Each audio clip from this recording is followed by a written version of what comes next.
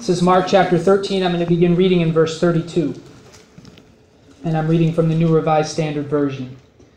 But about that day or hour no one knows, neither the angels in heaven nor the Son, but only the Father. Beware, keep alert, for you do not know when the time will come. It's like a man going on a journey, when he leaves home and puts his slaves in charge, each with his work, and commands the doorkeeper to be on the watch.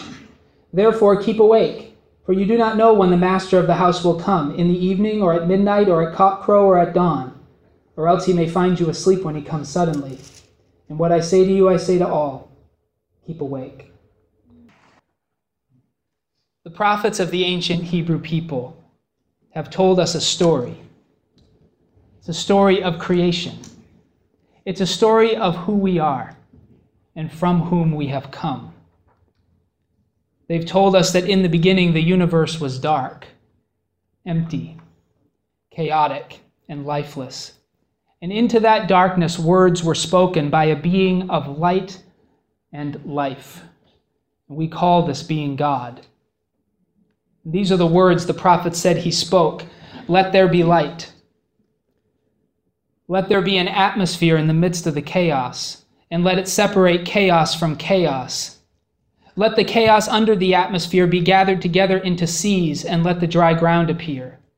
Let the dry ground put forth vegetation. Let there be sun, moon, and stars. Let the chaos, the waters, teem with creatures, and let birds soar above the dry ground through the atmosphere. Let the dry ground bring forth living creatures. And finally, God said, let us make humankind in our image, according to our likeness, and let them have dominion over all creatures. This is the story of who we are and from whom we have come. But humanity is forgetting this story. Maybe it's not too much to say has forgotten it. I found the opening monologue to Peter Jackson's Lord of the Rings trilogy to be helpful in creating space for us to understand our predicament. It says this: the world is changed. I feel it in the water. I feel it in the earth. I smell it in the air. Much that once was is lost, and none now live who remember it. And some things that should not have been forgotten were lost. History became legend. Legend became myth, and passed out of all knowledge. In many ways, this is where we humans now find ourselves, having forgotten the truth about ourselves and of our world. History has become legend. Legend has become myth, and the memory of our Creator and our creation has passed out of all conscious knowledge. The Christian philosopher and linguist C.S. Lewis, in his book The Silver Chair, described a quartet of creatures who became trapped in an underground realm called the underworld. And in that realm there was no breeze, no sun, no sky. The only light in that city was from lamps, and it was ruled by a beautiful, melodic, and malevolent witch. And these four, whose names, these are Lewis's names, not mine, were Puddleglum, Eustace Scrubbs, Jill Pole, and Prince Rillian. And they were saddened by the gloominess of that underground world because there were millions there, but only these four remembered the sun and the wind and the sky. At least they thought they did. But the queen began to question their memories, and through powerful magics attempted to bring them under her spell, the spell that most of the people who lived in that realm had already fallen under, the spell of the underworld, a spell intended to enslave them so that they would never seek to be free. These next words are Lewis's. Then came the witch's voice, cooing softly like the voice of a wood pigeon from the high elms in an old garden at 3 o'clock in the middle of a sleepy summer afternoon. And it said, "What is this sun that you all speak of? Do you mean anything by the word?" "Yes, we jolly well do," said Scrub. "Can you tell me what it's like?" asked the witch. She's playing some sort of an instrument. Thrum, thrum, thrum went the strings. "Please it your grace," said the prince very coldly and politely. "You see that lamp? It's round and yellow and gives light to the whole room and hangeth moreover from the roof. Now that thing which we call the sun is like the lamp, only far greater and brighter. It giveth light to the whole overworld and hangeth in the sky. Hangeth from what, my lord? Asked the witch. And then, while they were all still thinking how to answer her, she added, with another of her soft silver laughs, you see, when you try to think out clearly what this sun must be, you cannot tell me. You can only tell me it's like the lamp. Your sun is a dream, and there's nothing in that dream that was not copied from the lamp. The lamp is the real thing. The sun is but a tale, a children's story.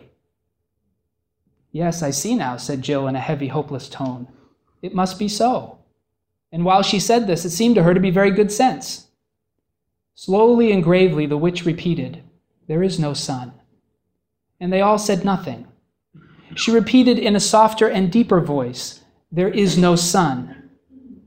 After a pause and after a struggle in their minds, all four of them said together, you're right, there is no sun. It was such a relief to give in and say it. There never was a sun, said the witch. No, there never was a sun, said the prince and the marsh wiggle and the children.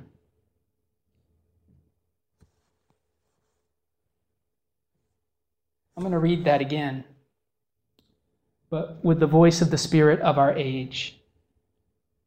Then came the spirit's voice, cooing softly like the voice of a wood pigeon from the high elms in an old garden at 3 o'clock in the middle of a sleepy summer afternoon, and it said, what is this God that you all speak of?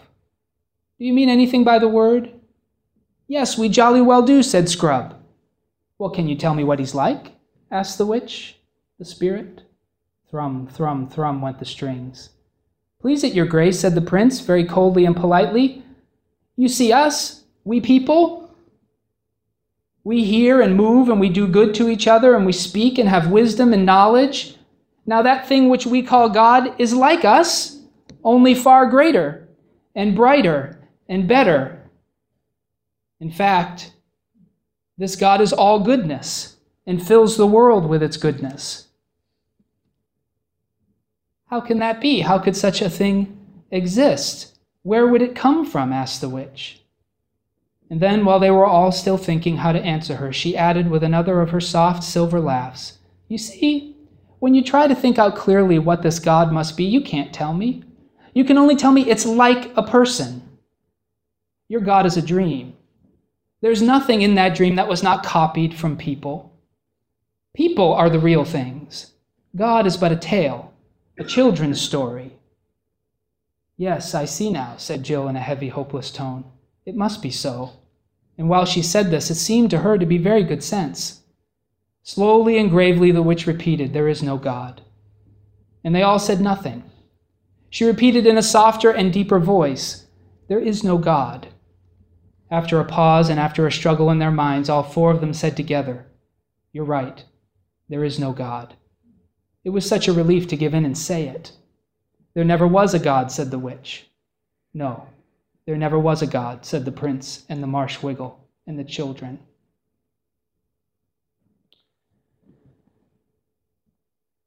The Christian scriptures have told us that only a fool says in her heart, there is no God. But today, in the halls of education and intellectualism of our time, what was once revealed as foolishness has become the very beginning of what it means to be grown up and smart. For the prophets of Israel who wrote the book of Proverbs, the fear of the Lord was the beginning of wisdom.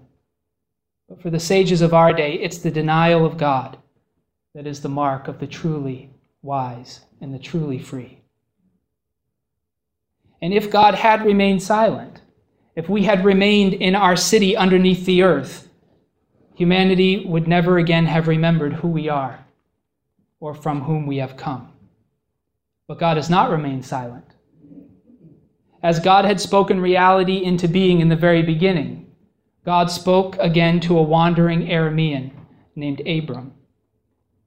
God renamed him Abraham, and God continued to speak to his children, first to Isaac, then to Jacob, and then to Joseph, and then to Moses, and then to Joshua, and then to the prophets of Israel, and even to some of her kings.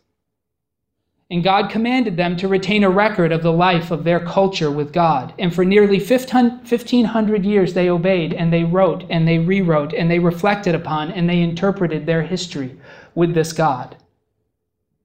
But then again, God fell silent. And Abraham's children began to forget, as the world around them had long forgotten who they were and from whom they had come. Until once again, somewhere between 2019 and 2021 years ago, God spoke again. But this time, God did not call out to a human being, as he had with Abraham and with Isaac and with Jacob and with Joseph. Nor did God work miracles to deliver his people from a powerful and oppressive nation, as he had done when he spoke to Moses and delivered the people of Israel from slavery to the great nation of Egypt. Nor did God send prophets to reinitialize the repressed memories of his people, as he had done through the prophets and kings of Israel. No, this time, God himself entered into human history personally. God himself became flesh in the person of, by all outward appearances, a common Jewish man, a carpenter by trade. This man's name was, in Hebrew, Yeshua, Joshua. But we've come to know him by the Greek translation of his name, Jesus. And we celebrate again his birth in the small Judean town of Bethlehem this Friday. And in the life and ministry of Jesus, humanity again began to awaken. Our lost memories being restored as God himself pitched his tent among us. Jesus healed diseases, he cast out unclean spirits, he restored sight and hearing and mobility, and he spoke again words that began to remind humanity of all that we had chosen to forget. But many did not want to remember. For many, ignorance was bliss. And so, to cling to their darkness, they killed the source of their light and their life. Humanity killed the one who had created us, the God who made himself vulnerable to us in human flesh. And even so, over 500 eyewitnesses claimed that he had not remained dead, that he had risen from the dead. Over 500 eyewitnesses over the course of 40 days in varied places and contexts claimed to have interacted with him alive. And while many were gathered around him, he ascended into the heavens, promising to return. This experience was so real and so visceral for these men and women that they forsook their families and their cultures and their homes and their beliefs and many their very lives to share the story of the existence of a God, the God of all creation, the God whom they had encountered in the flesh of a man, who had been crucified by the Roman government, buried in a tomb, and 3 days later rose to new life, ministered among them for another 40 days, and then ascended into the heavens in front of their eyes. Their lives were so changed by these events that they remained faithful to this Jesus amidst, at first, marginalization, and then later, oppression, and then eventually persecution, for some of them, torture, and for many others, death. History has not recorded a single recantation of their claims that they had seen him. Not one person under crucifixion, Roman torture, Jewish oppression confessed that they had lied. Not one. No Roman records a recantation, no Jewish historian, and no Christian historian. They stuck to it. In these first eyewitnesses, humanity had begun to remember who we are and from whom we have come. And as their testimony spread throughout the nations of the earth, countless numbers committed themselves to the God of Abraham, Isaac, and Jacob, who had become flesh in the person of Jesus. Humanity was remembering. Humanity was awakening. But our awareness proved again, for so many of our people, to be fleeting. And it's now been many centuries since those eyewitnesses gave up their lives for the one they knew to be the God of all creation. And again, the world has changed. I feel it in the water. I feel it in the earth. I smell it in the air. Much that once was is lost, and none now live who remember it. And some things that should not have been forgotten were lost. History became legend. Legend became myth and passed out of all knowledge. And today, somewhere around 1,980 years after he ascended into the heavens, and some 5,500 miles away from the place the crowd who watched him ascend had assembled, we have read these words in the Gospel according to Mark. Words, according to Mark, spoken by Jesus as assurance that he, God, would one day once again enter into human experience and be accessible by human senses. Look at our text again. But about that day or hour no one knows, neither the angels in heaven nor the Son, but only the Father. Beware, keep alert, for you do not know when the time will come. It's like a man going on a journey, when he leaves home and puts his slaves in charge, each with his work, and commands the doorkeeper to be on the watch.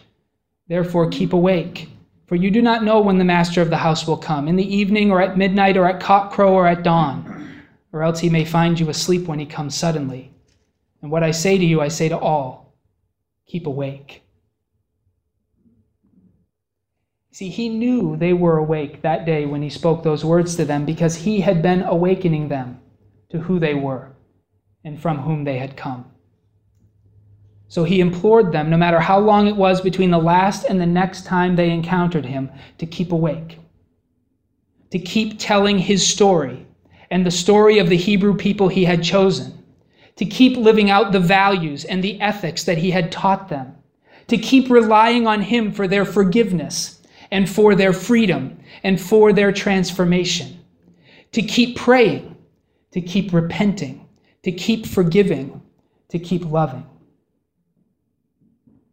And perhaps today, thousands of miles and thousands of years from that day, we too might hear his voice.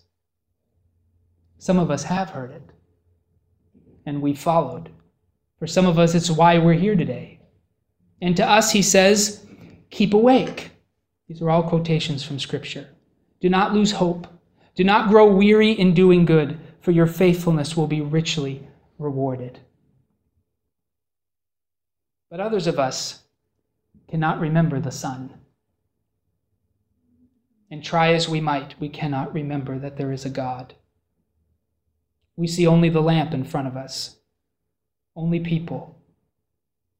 We've long forgotten who we are and from whom we have come. But even those who have fallen under the spell of the darkness, who have been sleepwalking through life, who have no conscious memory of God and for whom the testimonies of Jesus have become legend and myth, even if that's you today, if you listen to that deepest part of yourself, you may hear him too. And to you, he says, wake up.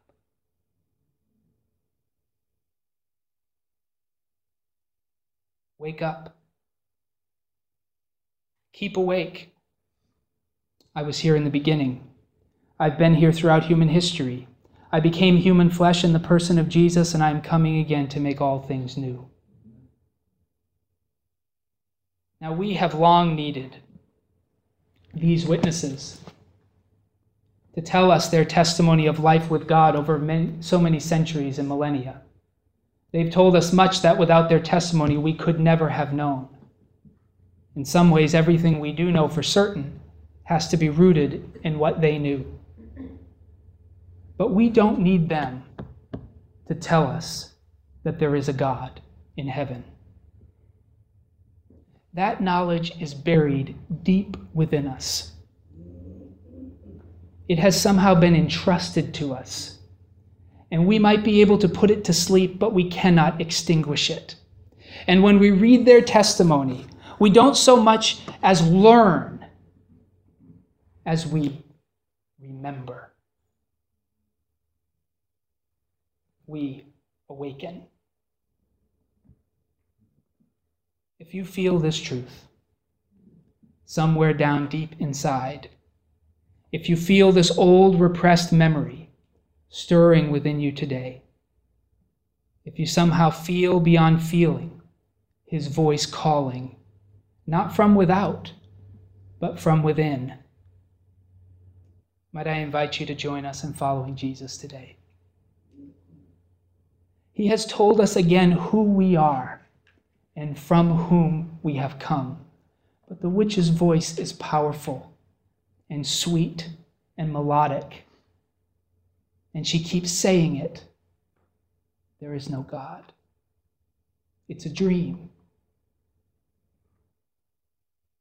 But Jesus, when he was born in Bethlehem that day, when he died on that cross, he broke the nightmare. And those who follow him begin to wake up, to realize who we are and from whom we have come. God is our origin. He is our past. He is our present joy. And he will be our future hope. We don't know the day or the hour of his return, but he says to us all, wake up and keep awake. He has shown us what is real. All the rest is a dream.